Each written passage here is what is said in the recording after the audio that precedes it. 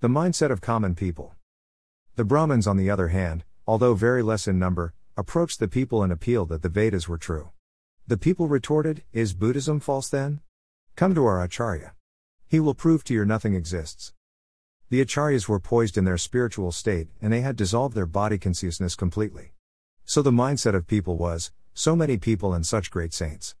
How can I be false? Friends, the mindset of people is same even today. If the people of original sect of Swaminarayan say that the philosophy of Baps etc. is false, they'll react, so many people and such saints. How can it be false? If we say anything further, they'd say even they are talking about Swaminarayan, then why do you oppose so much? Well, of course they will talk about Swaminarayan, or else how would it run? A fake currency has to resemble a true one to be accepted in the market. But they talk about Swaminarayan, but then they mix a lot of their own stuff. But it is not the true and wholesome philosophy of Lord Swaminarayan. And most of the common people, they don't read the scriptures. If they do, they don't study it.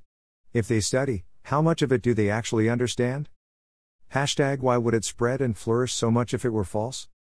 If we say so, then Buddhism, killing of Brahmins, burning of Vedas, and even other calamities are God's wish. Yes, it is God's wish, and God allows it to happen from time to time. God allows time to function in its way in every yuga. Why does He do so? It is to test us humans. That even in the times of difficulty and struggle, do we adhere to the truth and our morals? Do we lose faith in God? Do believe in the truth even if it's losing? Buddhism had spread all over for 1,000 years. It has the biggest statues, and the Ajanta and Ellora caves are the proof of its majesty. God allows it to happen. But it is our duty to adhere to the truth. There will always be right and wrong in the world, and sometimes wrong might appear to be winning and flourishing. Just in a farm, besides one crop, there are a number of obnoxious weeds, but it is our duty to remove the weeds and secure the crop. Even we have to do so in such times, find and adhere to the truth. But when the society leave the truth and take up worshipping weeds, the society suffers moral and spiritual downfall. Buddhism had become totally atheist, so many innocent Brahmins were killed. People must have supported it, or they must have stood by. It was their fault too.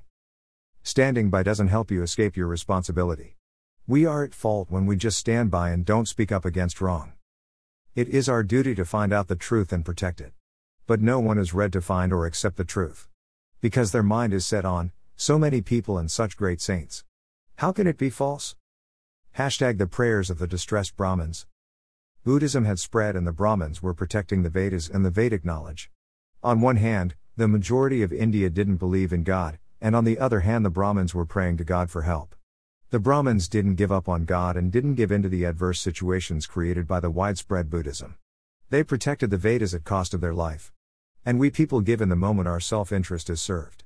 The people will praise a moment and slander you the next.